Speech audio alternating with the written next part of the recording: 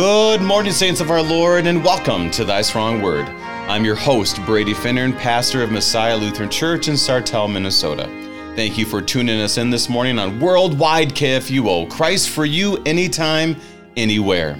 A blessed Pentecost season to all of you this Monday, June the 20th, as the light of Jesus shines on us from Genesis chapter 18, the last number of verses, where it is Abraham who intercedes for Sodom. And it's a fascinating text because it starts with a certain number. And you're like, well, how about 50? How about 30? How about 20? How about 10? And it is the confidence that Abraham has to go to his Lord, and the confidence that he has that the Lord will answer his prayers. And may we have that same confidence because of Christ. And that's why we want to look at this with fresh eyes. We can get really caught up in what happens to Sodom. We can get really caught up to, predestination or election or these kind of questions. Did God really plan this out? Whatever it might be. But let's stick to the plain text, and may we see Christ. As I always say, open up your Bibles, put on your Christ goggles, for the gifts are ready for you.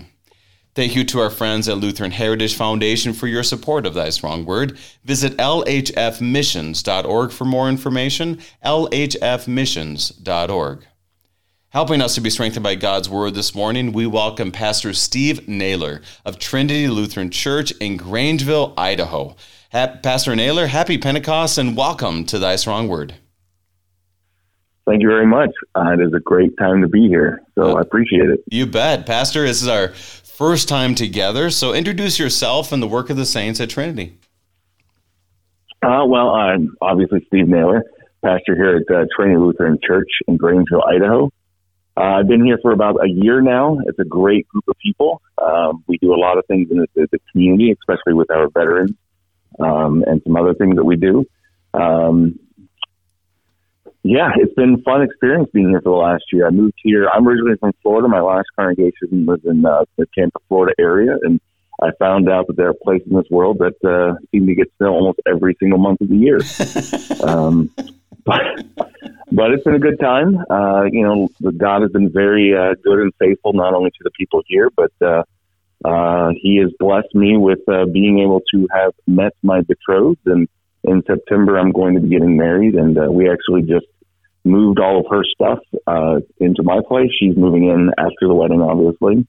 But members of the congregation have blessed me by having many helping hands yesterday whenever we had moved everything. So it was good to be a part of that and a group of people here at the church that are just loving and are very hungry for the word and for the sacraments as well. Well, that is great to hear. It's a good reminder for us. Well, first of all, to pray for Pastor Naylor and his fiance as they get married in September. And secondly, just, how can we as the church help each other out? Because I heard one time, I think it was President Harrison, who spoke about how, that grace and mercy and love that we share with one another, it literally does bubble over into the community. That this is not just like, oh, I help my pastor, therefore that's all it is. But no, people see that, they witness that, they participate in that, and it's a witness to them of saying, this is what I can do for other people. So it's great to hear that. May the Lord bless and keep you, as I'm guessing there's a lot of details you still have to work out. So the Lord bless you as you continue and prepare. And Pastor, as we have started talking about prayer, how about you pray for our time and ask His blessings as we study His Word? Yeah, I'd love to. Thank you. Our Heavenly Father, we just thank you for the day you've given to us. Lord, you have blessed us in so many aspects, not only in our personal lives, but you've given us a wonderful thing called Scripture. And it makes a testimony to you and your Son, Jesus Christ. Because as we know, all of Scripture revolves around your Son, the Christ. So as we go through this text today, which can be interesting at times, we ask that you allow our hearts and minds to be open so that we can focus on you, your word, your justice, your mercy, and your grace. We ask this in your Son, Jesus the Christ's name. Amen. Amen. If you have any questions concerning our text today, send us an email, kfuo@kfuo.org, kfuo@kfuo.org. How we'll start today is just simply by hearing the word of our Lord. This text is something that I remember learning as a kid. It's interesting because we didn't quite learn the next part, but we did learn this part. And so it does deep dive into something that we, think about with prayer, about God, about his mercy and grace, and also how does this end kind of leaves us with a little bit of discomfort. But like I said before, as we hear these words, we pray for the Holy Spirit to open our hearts and our minds that we may see Christ and more fully understand his grace and mercy. So begin in verse 22 of chapter 18. We'll be reading from the English Standard Version. So the men turned from there and went towards Sodom, but Abraham still stood before the Lord Yahweh. Then Abraham drew near and said, "Will you indeed sweep away the righteous with the wicked? Suppose there are 50 righteous within the city. Will you then sweep away the place and not spare it for the 50 righteous who are in it? Far be it from you to do such a thing, to put the righteous to death with the wicked, so that the righteous fare as the wicked. Far be that from you. Shall not the judge of all the earth do what is just?" And the Lord Yahweh said, "If I find at Sodom 50 righteous in the city, I will spare the whole place for their sake." Abraham answered and said, "Behold, I have undertaken to speak to the Lord. I who am but dust and ashes. Suppose 5 of the 50 righteous are lacking. Will you destroy the whole city for lack of 5? And he said, "I will not destroy if I find 45 there." Again he spoke to him and said, "Suppose 40 are there." He answered, "For the sake of 40 I will not do it." Then he said, "Oh, let not the Lord be angry, and I will speak. Suppose 30 are found there." And he answered, "I will not do it if I find 30 there." And he said, "Behold, I have undertaken to speak to the Lord. Suppose 20 are found there." He answered, "For the sake of 20 I will not destroy it." Then he said, "Oh, let not the Lord be angry, and I will speak again but this once. Suppose 10 are found there." And he answered, "For the sake of 10 I will not destroy it." And the Lord Yahweh went his way when he had finished speaking to Abraham, and Abraham returned to his place. This is our text for this morning. Pastor, how do you want to start us off? Like you said, this can be quite an interesting text to study, but tell us, how do you want to start us off? Well, as I said, this is going to be very interesting because now I know we're focusing on this section. I don't want to go too much into the actual events of Sodom and Gomorrah, but when you look at especially the 2 chapters here, it's interesting because it will make it for a fantastic movie. And you think about all the destruction and everything else that's being promised, and then all of a sudden, it as we see it in the next chapter, it happens, and we're like, yes, the bad guys finally got it. The good guys, they're okay. They were rescued, all this kind of stuff. And it just, to me, Hollywood would be remiss if they did not eventually make this and actually do a good version of this, not like their Noah movie that they did. So that's a whole other discussion for another time. It is. And we did cover that a little bit when we went through Genesis 6 through 8 is just kind of like, okay, they didn't get this right, but they kind of got that right, and they really didn't get that right. So we probably shouldn't depend on Hollywood to get Sodom and Gomorrah right either. That would be a problem. So, but anyways, it would make... This is probably true. They probably leave out some very key elements. Anyways, so Pastor, anything before this passage? Because, we studied Luke 18, 1 through 21 before with Pastor Phil Boo on Friday. And so that was a fascinating read too. Anything you want to share before this point? Well, I do find it interesting that all of a sudden we are coming into this context where, there's a lot of stuff going on in Sodom and Gomorrah, and God is just ready to bring his justice on these people. But these are the same people that in, I think it was chapter 14, Abraham went and saved. Right. And so they have witnessed, mercy, they witnessed grace. And then they just all of a sudden go back to, we're just going to do what we're going to do. And it got bad. It got really bad, as we see in 19. But it's just phenomenal to see the transition. And we see this, and this is interesting because it comes into our own lives, and we'll get to that in a bit. But we often see this horrible sin that just happens and everything else, and we just kind of forget, that God is a God of justice, just as he is a God of mercy and grace. I think that's one of the things that we do often forget is we have this God is love mentality, which he very much is, but we also forget that he is a just and merciful God as well. And I think that's the other side of this text too, is that, we see this kind of, I don't want to say bargaining. Abraham may have seen it as that, but as you had mentioned, this is him basically lifting up in prayer these individuals, which is also interesting because Abraham has kind of been, I forget the word that's used, but basically he kind of stays off away from everybody else. And then all of a sudden God's like, I'm going to destroy these people. And all of a sudden Abraham's like, well, all of a sudden he seems to be caring about other people. Right. Not that he didn't before, but he's very isolationist. That's the word. Isolationist. Yeah. And so all of a sudden he's just like, wait, there's these people. I'm sure he's heard some of the stories that have come out, especially after he had helped, rescue these people and stuff like that. And yet here he is, going on behalf of these wretched people, the horrendous things that they have done. I mean, because the outcry against Sodom and Gomorrah is great and their sin is very great, what it says in verse 20 of chapter 18. And it's all over the place. And yet here is Abraham, instead of saying, what, these people can go do their thing, hey God, how about 50? How about this many? How about 45? How about 40?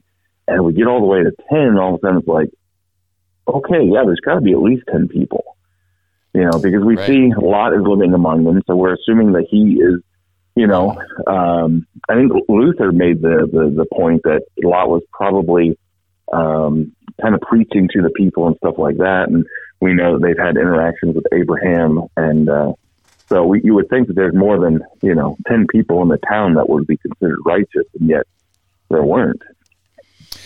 And that goes on to a number of different questions of what does it mean to be righteous. This is quite a Genesis theme. You look at that Abraham has faith, and therefore it's counted to him as righteousness. We see this in see in Genesis 15.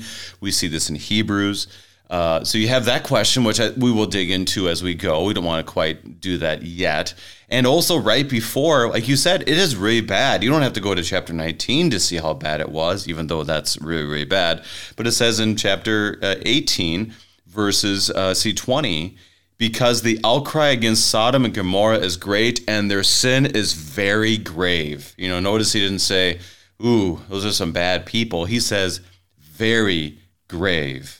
And he says, well, I'll go down and see what I can do. And Abraham goes from this guy hanging out by the oaks of Mamre in the heat of the day, just hanging out, and his wife's making some cakes. They're kind of laughing about the possibility of having a child, to full bore, I'm going to plead for those people down there, which happens to be my nephew lives there as well. But it had to be more than just, I want to save my nephew.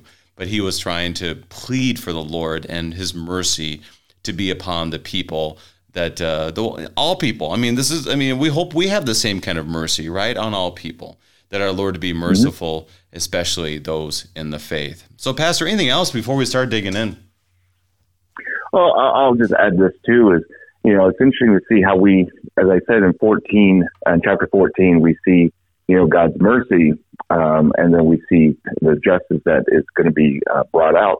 But you had just mentioned when they were talking about children, here we have Sarah, who just started laughing.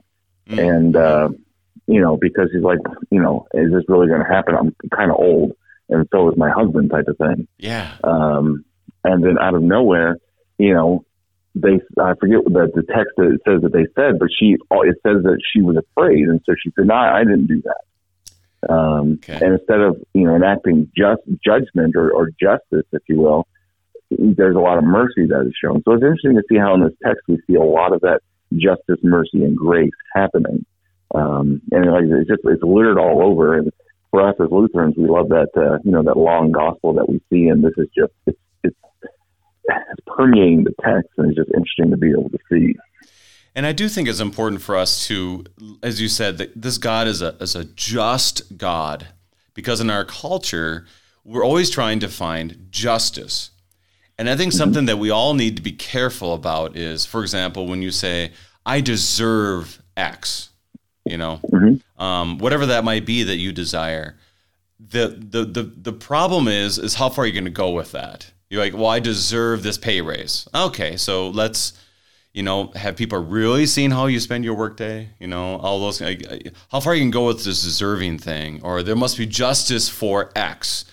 And the problem is, what kind of justice you're talking about? Like if you're talking about that they deserve this, whatever this might be, well, that might be true. But at the same time, if you want true justice, if you want to go down that road, then what they really deserve is death and damnation. This is a biblical reality for each one of us. So we have to be careful when we ask for God's justice to be done, because that might not end well, especially if we are not doing, like you said, the law, gospel, Christ covering the scriptures. If we don't have that, then you better be careful with your justice words, because you might not like the result. So any thoughts on justice? Like you said that many times. I like how you did it, is because that's an important theme. Go ahead. Okay, I've got a great analogy that I've used before, and I'll use that in a second. But it's interesting what you were talking about. It's kind of that modern word we use as entitlement. I am entitled to this, even though we're not. We see some of this we see it all the time with the Israelites. You think of Joshua, whenever they went to Jericho, they won, and then the gentleman's name escapes me at the moment. But where he, takes some of the goods, if you will, and they lose the next battle, it's like, well, what happened? But there was consequences of what, had been done. But we see this sense of entitlement all the time. We look at Job, that's my favorite book, and we look at him and go, man, he did everything right, all this kind of stuff. And all of a sudden we realize, well, no, he's not entitled to anything. Mm-hmm. Yes, he was righteous in the eyes of God, but, we're all still sinners, and so we all still deserve, God's judgment, and His justice that is done. So what I often use in Bible studies and stuff like that is how do we explain justice, mercy, and grace? Okay, yeah. So this will hopefully help understand where I'm coming from with this. So I'm sure you have never done this. I know I have never done this in my entire life, but whenever someone speeds in a car, you speed in the car, you get pulled over. What is justice? Justice, you get a ticket, you pay the ticket, you pay the fine, you get the points, et cetera, et cetera. That's justice being done. It doesn't matter if you're going 50 miles an hour over the speed limit or if you're going a mile over the speed limit. The law says this is what the law is, and so justice is being served. We don't like that at all. Mercy is when the officer pulls you over and he goes to give you a ticket. He says, you know what? Just don't do it again. I'm going to let you off with a warning this time. Now, I don't know about you, but whenever that happens, I really appreciate that mercy. That's right. That's right. But grace is something obviously much more powerful. And so what I say about this is grace is you're speeding, you get pulled over, the officer gives you a ticket, and you go to pay the fine and take the points, but you find out that the officer is actually the one who paid that fine and took those points. And that is justice, mercy, and grace, because grace is Christ actually going and taking our punishment upon himself. Whereas justice is, it has to be done, by typically, as we know, we do something wrong, we deserve to get that justice or that judgment, if you will. So that's the way I kind of look at that in those terms. But again, we see this justice here where they have done some horrendous things. They are doing horrendous things. And it's time. It's time for them to receive justice. They have been warned. I'm sure Lot has warned them. Abraham, I'm sure, has warned them.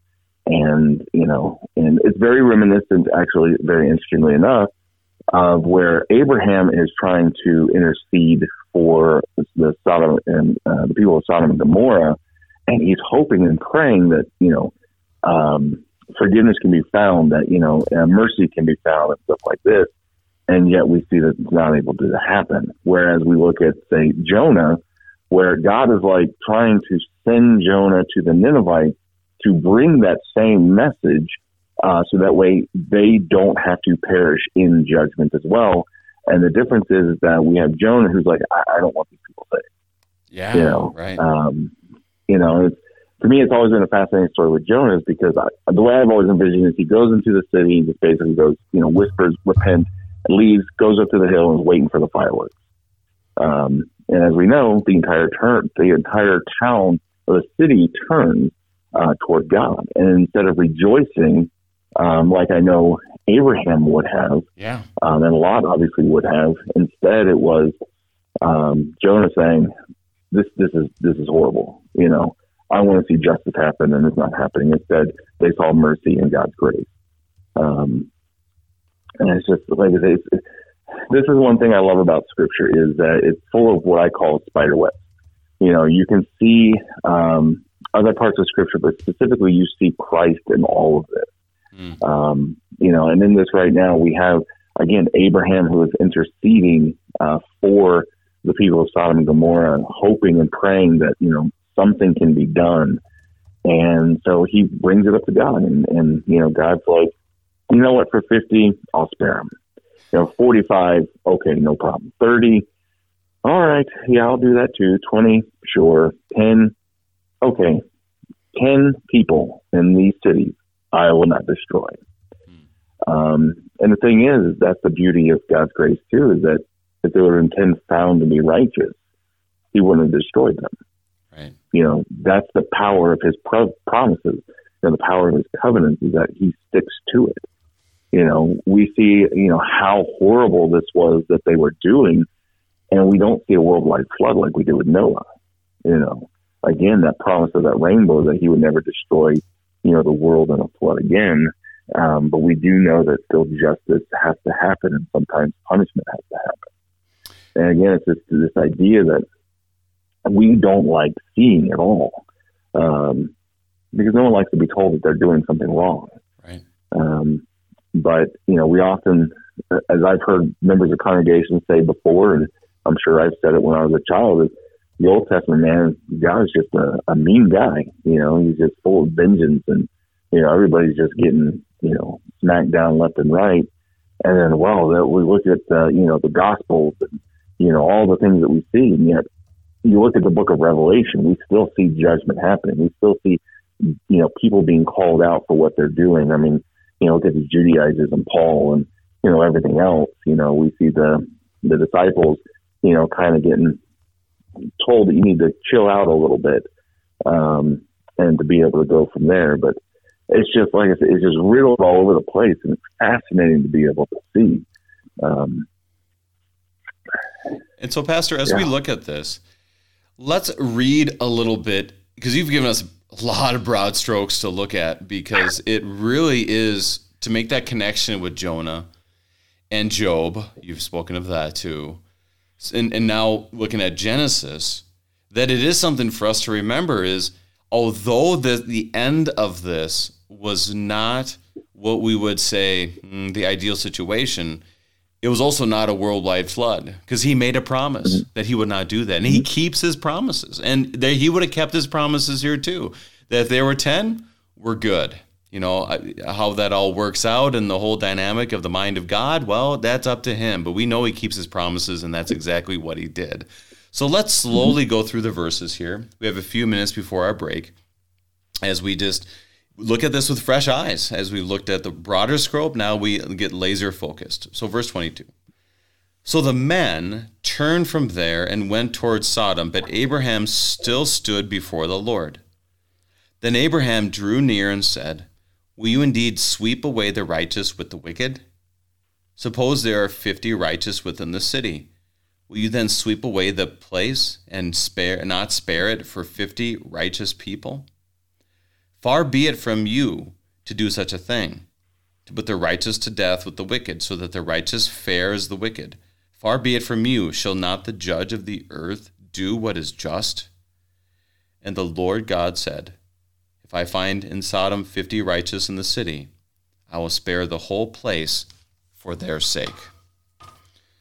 So first things first here, Pastor, right before our time, you have the men, and those men are the two angels, historically we believe this, that were with the Lord Yahweh. They went down, and they're kind of known as like the angels of destruction. It's kind of the dynamic of them, and we'll probably get more into that a little bit later in other chapters. But you have them, they go down, Abraham stands before the Lord, right? And he pleads, and kind of break that down for us. What is his pleading, and what is Abraham doing with the Lord, with about a minute and a half before our break? I think what he's doing is he's just basically praying for those who are still righteous before God, those who still worship him. You know, we never want to see, take a look at the book of Amos, we don't want to see the remnants to be destroyed with the unrighteous. And so here he's basically saying, he's not even necessarily calling out the rest of the community, just saying, are you willing to destroy, you know, even just a few righteous, along with those who deserve it? You know, would you be willing to spare everyone to save these individuals? You know, and so I think that's what he's getting at, which obviously we can look at a Christological point of view, but it's this idea that he's going before God and saying, you've made these promises, you've made these covenants, you said that you will not leave your people, you will not destroy them. Are you willing to destroy them for the sake of everyone else, or are you willing to save them, you know, despite everyone else? And I think that, to me, is what's going on here. He's trying very hard to you know, express in, you know, his way of basically saying, you know, there's good people in there. You know, there are people who are righteous. Save them, you know. Yeah. And with that, he makes a move that you do see in Scripture, and I just have not done the study of this. So I would encourage you, our listeners, if you want to do a study on this reality, is when in Scripture the psalmist, or for example here in Abraham and other places, where basically it says, this is the kind of God you are, and I ask for you to be that kind of God. So it goes a little bit into the Lord's Prayer. You know, we know that God's will is done even without our prayer, but we pray that it may be done among us also. And this is a way that we can pray. Lord, as you are merciful, be merciful upon me. Or as you are merciful, be merciful upon others. Or I think of Psalm 25. One of my favorite Psalms, by the way. That's where I remember it right off the top of my head. Is he says, verse 6, remember your mercy, O Lord, and your steadfast love, for they have been from of old. Remember not the sins of my youth or my transgressions, according to your steadfast love. Remember me. So he's speaking in such a way like that, where he's like, this is the kind of God that you are. You are a just God, fully admitting that, well, these guys deserve it, but your justice is different than the Supreme Court. What will you do for these 50? And then he says, okay, 50 sounds good to me. Obviously, it's more complex than that, but that's basically what the text says. But Pastor, right now, we need to take our break. We'll dig into this a little more after our break. We are studying Genesis chapter 18 with Pastor Steve Naylor, and we'll be right back.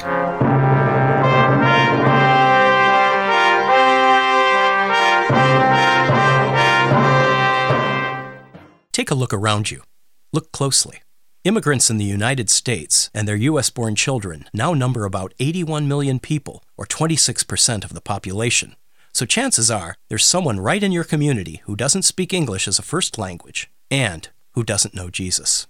The Lutheran Heritage Foundation can help by providing you with free Lutheran books translated into over 90 languages. See their complete list of catechisms and Bible storybooks at lhfmissions.org.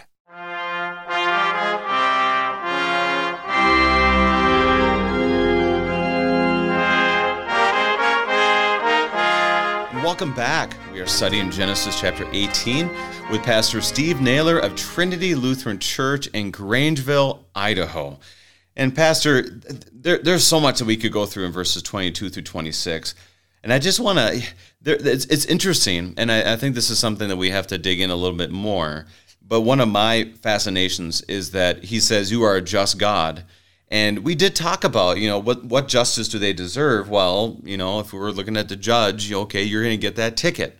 Well, here, if you're going to judge, well, then guess what? The Sodom and Gomorrah is gone right now. Like there's no pleading that Abraham could do to make this happen. However, God's judgment and justice is different than the American Supreme Court. It's a different kind of way of him looking at it. Obviously, even here, he's seen it through the lens of the Messiah. Even here, he's doing that. So it's just different. but I can't quite put my hand around it because it is so different. It's hard to always put together. But any other thoughts on Abraham confidently pleading with the Lord as he did, and justice or anything else? Yeah, well, I think part of that is just because Abraham also realizes that just as much as God is a just God, he's also a merciful God. Sure. Abraham has seen this numerous times, and so he knows that, even though justice should happen and does happen, he also knows that God is a merciful God, and we see this all throughout the time of the Israelites and everything else. And Abraham sees, like we just talked about with Sarah. She knew, she was afraid. She had fear because she knew who God was. And yet, here God, instead of saying, you're just a horrible person, for not believing whenever I say, instead he shows that mercy to her. So I think this is the thing, is that we look at justice, we look at gospel, and sometimes we forget that merciful part. And this is where God says, you know what, for this I will do. And I think that's an important part of this text as well. It strikes me the confidence. So clearly we see in chapter 18, the Lord comes before Abraham, and they eat in his presence. So it's not like Abraham is afraid of God. He fed him. Sarah made a whole bunch of cakes for this guy and for the two angels. They ate together. They talked together. They were able to admit their own failings together. So he's not afraid of the Lord. But this takes some real, strength, real confidence to be able to go before the Lord and ask such a thing. What do you think that tells us about Abraham and his understanding of God, or reality of God? Not understanding who God is. I think he was strong in his faith. Yeah, I think he was strong in his faith. I think he knows, who God is. Look at us. We know that, that whenever we pray for something, God hears us. It may not always come out the way we want, but we know that he hears us. We know we have a great intercessor in Christ. For Abraham, he knew the promises that were already given to him. He had full confidence, that he will be heard. But it's not an arrogant confidence. It's a confidence like kind of like what we talk about with hope. Oftentimes we use that word hope as a wishy-washy, but hope is assurance. So I think Abraham had that assurance of knowing that God was willing to listen, and that he was willing to do for his people as needed to be done.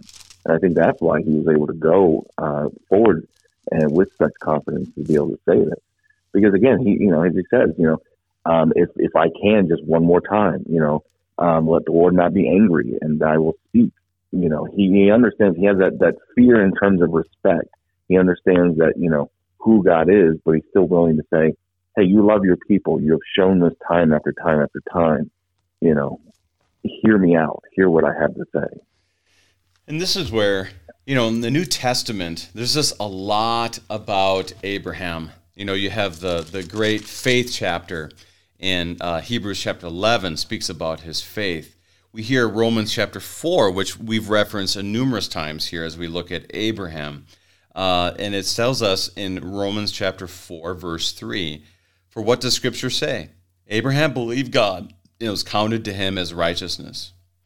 And it speaks just, that if Abraham was justified by works, he had something to boast in, but not before God, because he's not justified by works. He was always justified by faith. And this is where you see his faith in action. I don't really always like saying it that way, but it's a true statement here. How you deny it? The faith is in action in prayer. Now I'm gonna go this direction here, Pat. Oh, you have something with that? Yeah, I was just gonna say, well, and whose faith is it in? Whose action is it in? It's not in Abraham's action; it's in God's action. Right. It's similar to the us. Again, with Christ, it's not in our work, not in our action; it's in Christ's action. So again, that's where he has that confidence, is in the action of what God has already done and shown. Again, it's not in himself. And that's my thought. And it's interesting. No, that's great. That's great. Because when we look at this, to me, Dr. John Kleinig from Australia wrote a spirituality series Bible study. Yeah, right. You probably have met him.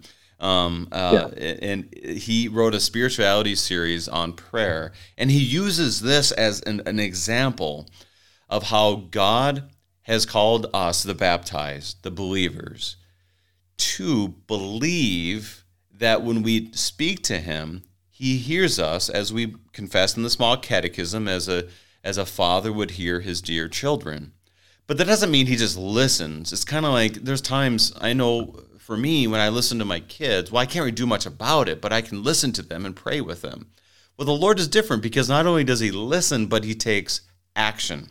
That he is one that listens and acts accordingly, answers those prayers in the way that he sees by his grace. And we see that here, where he has such confidence to be able to speak to him, and we see that God does answer prayer. And Pastor, why is this important for us to see how Abraham speaks to the Lord, that we in Christ are able to speak to the Lord in the same way? What are your thoughts on prayer and hearing and looking at Abraham today for us? Well, again, I think it goes back to the idea that, it's God's actions that we have that confidence. So, for us today, there's a lot of uncertainty in this world, and the devil loves to be able to bring that uncertainty and doubt to us. Mm-hmm. But we look back throughout, especially Scripture, and we see how God is always faithful to his people. Even in the face of destruction and judgment, he is still faithful. Again, we look at, what happens in the next chapter. We look at, the remnant that, is promised in Amos. We see, even with the disciples that, they are still able to have that confidence in who Christ is. And so we too are able to have that confidence that whenever we go before, like Christ has told us to do, that we're able to go forward and know without any doubt whatsoever that God hears us. And that's the nice thing too, is that we are able to go before God himself. We don't have to go through anyone else. We don't have to jump through hoops or anything. We go directly to, the guy who, created all things, the God who created all things. We go straight to, the Son who saved us of our sins. We go to, the Holy Spirit in the faith that he gives us. We have all these amazing things, all these amazing promises that are given to us, and God always delivers. And so for us who are, in times of sickness, trial, tragedy and torment or whatever it might be, whether it's physical or spiritual, we are able to go before the very throne room of God and being able to place these things at his feet, in prayer. And in that he gives us the assurance not only of just what we see throughout Scripture, but even in his body and blood. We see him saying, this is how you know that I am, who I say I am for you.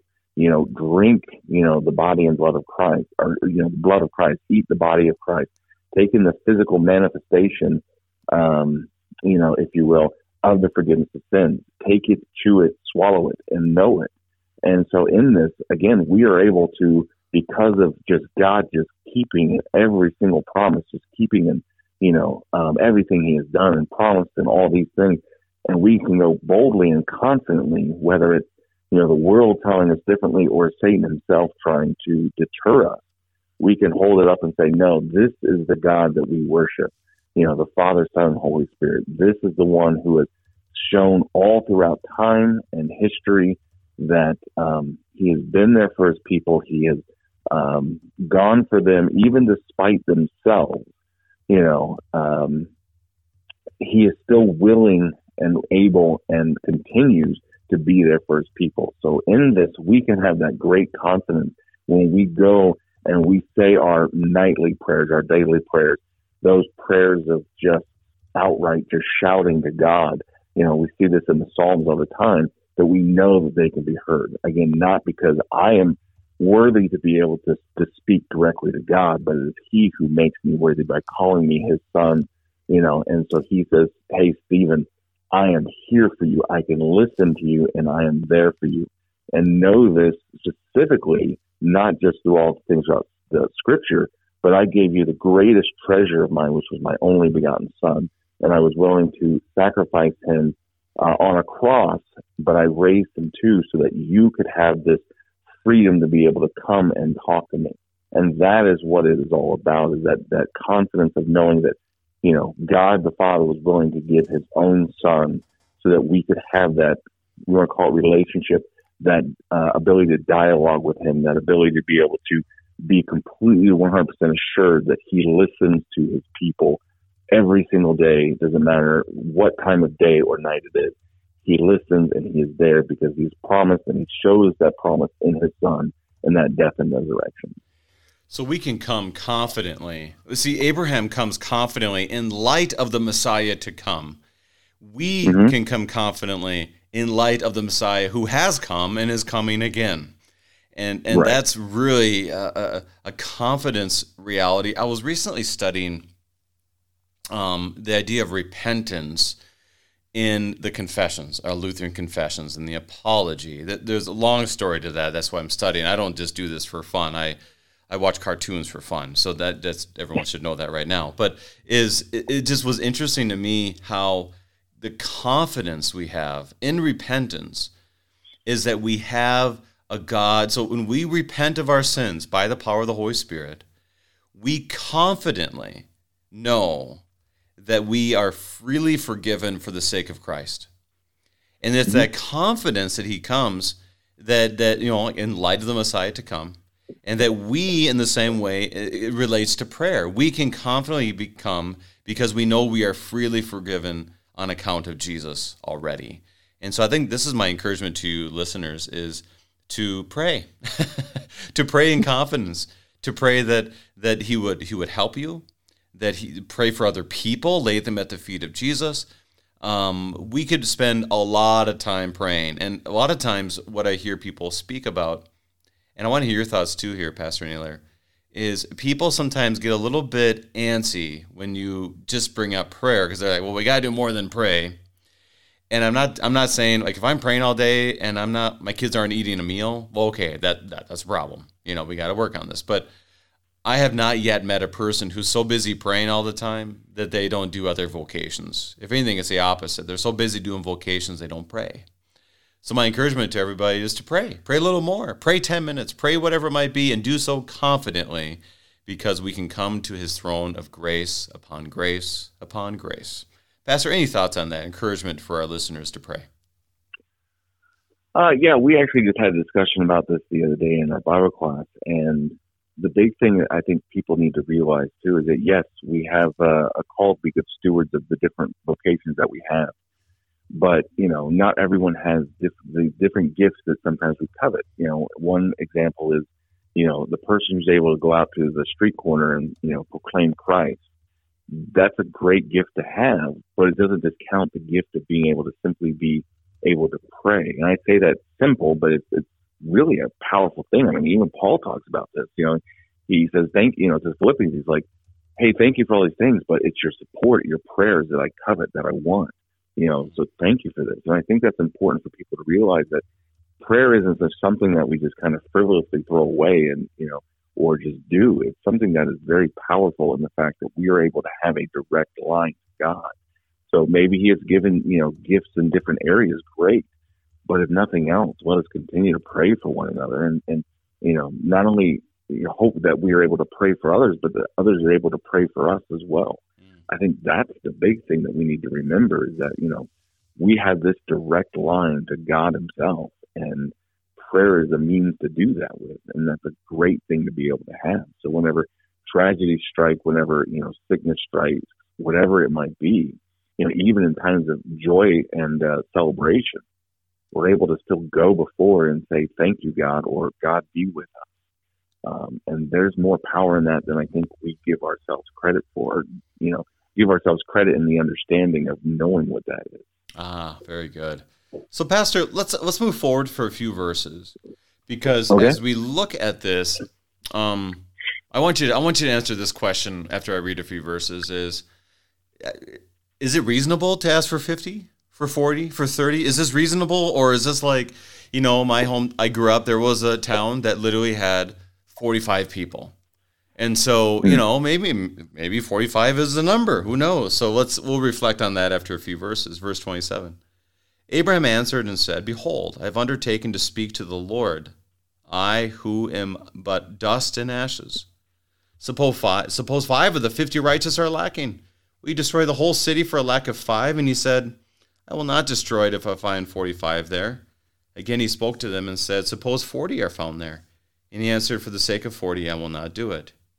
I'm going to stop there. So he gives up, there's some reasonableness to this, is saying, well, if there's 50, then what difference does 45 make? What difference does 40 make, or for 30? Pastor, I don't know if you've done research on this, and I haven't done a ton of it, but maybe 50 was all the number of people there were, So it's kind of like, oh, we'll find 50 righteous people. Well, there's 51 people, so it's a little bit unreasonable. Any thoughts on that based on your research? My guess it was probably more than 50 people in the cities. I mean, but I think this is the idea of, Abraham realized that he might be stretching a bit, but he also knew the might of God's mercy, and it's interesting that he says that I am but dust and ashes. He knew that he had no right to be able to ask these things, but again, it was the confidence in knowing what God has done up to this point. So he says, if there's 50, will you do it? Will you be willing to save these people? And as, spoiler alert, as we see in the next chapter, he still saves the righteous. Mm-hmm. There may not have been 10 of them, but he still saves the righteous. So I think it's very, in the sense of him going on with the idea of, where is, what has God done? I think that's where it is reasonable for him to ask these things. In our minds, we look at it like, oh, there's a lot of bad people. You might as well just wipe them all out, just be on the safe side, But again, this is where Abraham's like, yeah, I know I'm not worthy to ask these questions, but you have shown your love and mercy to, your people before, and I know you will continue to do so. So for this sake, will you, not destroy them? So I think that, in our mentality, yeah, we can say he didn't have the right, because it was just a horrible situation. But again, in the eyes of God, I think it was a righteous thing, a right thing to be able to ask, because again, God loves his people. This is a side note here a little bit, but it's the idea of, us praying for our enemies. Abraham could have very well looked at these, pagan people and said, you know what, just wipe them out. But instead, he also prays for his enemies. It's one of the hardest things we do is to pray for those who have wronged us or have done wrong to us or are just, again, horrible people. We look at, this was brought up in the Bible study just recently too. We look at, a guy like Hitler or Stalin or, somebody like that. And I'm not going to pray for that person. I hope that they're burning. No, yes, as a human being, I want justice to be done, but we never want anyone to ever to suffer eternal damnation. So we still pray for our enemies, and so it's important for us to remember, and that is again what Abraham is doing.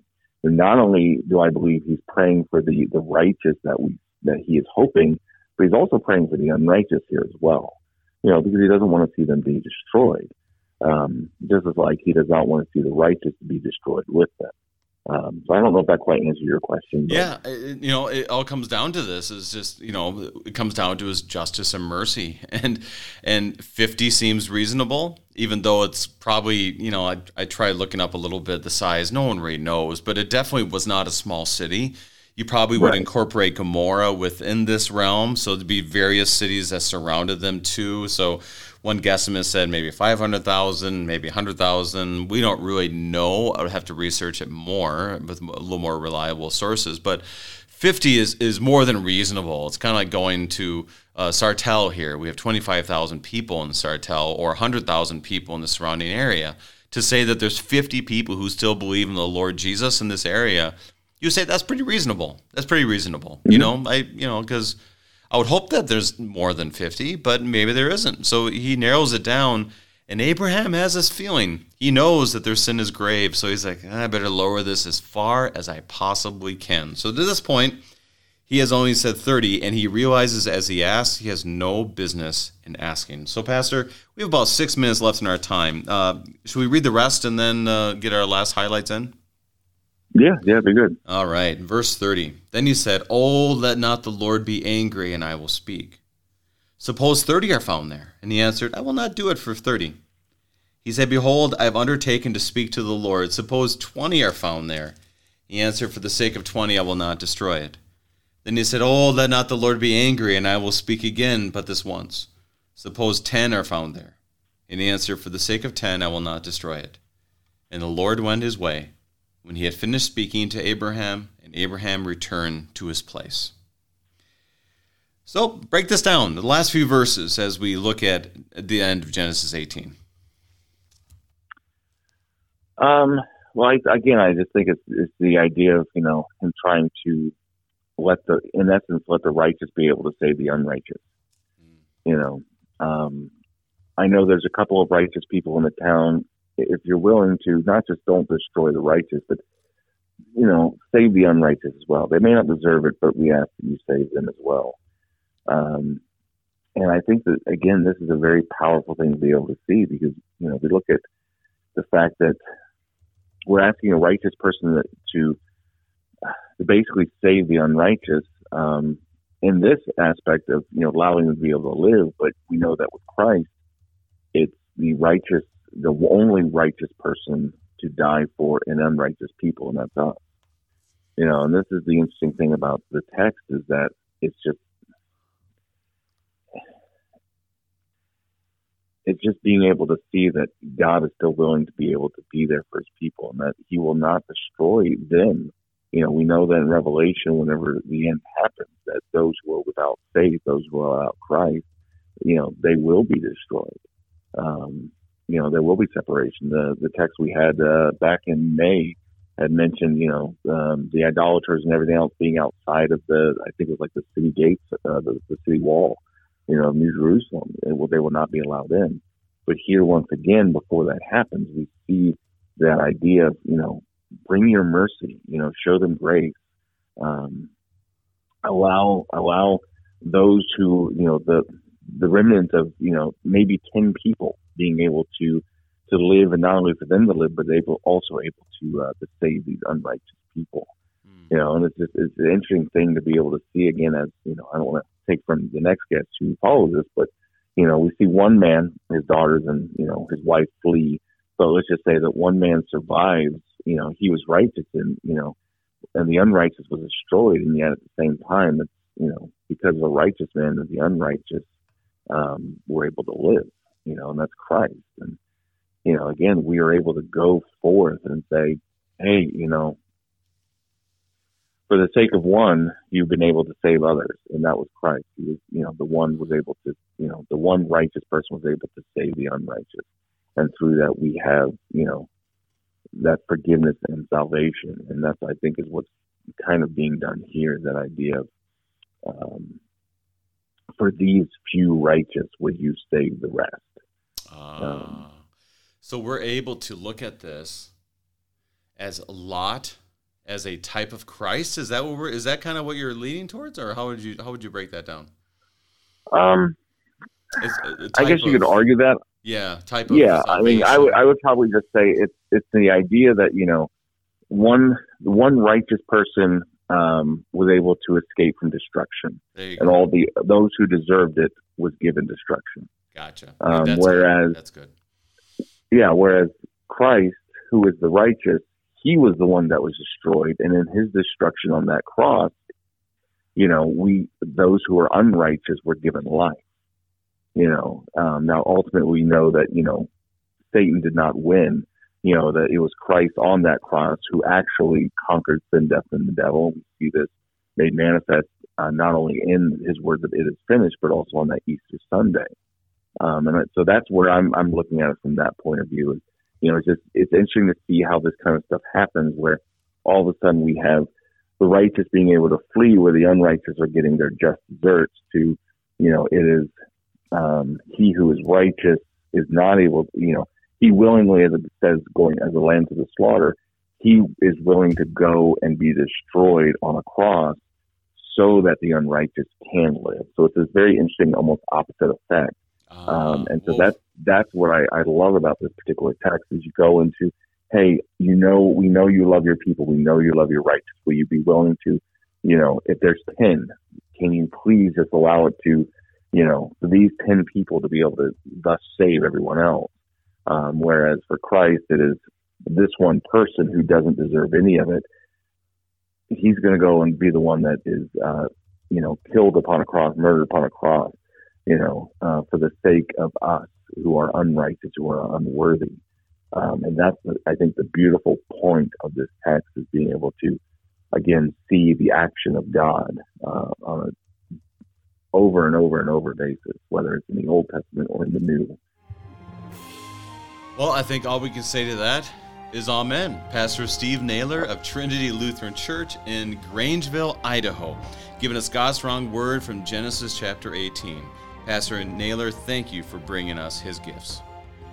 Thank you very much. I'm your host, Brady Finner, pastor of Messiah Lutheran Church in Sartell, Minnesota. Thank you for joining us, and the Lord keep you safe in the palm of his hand.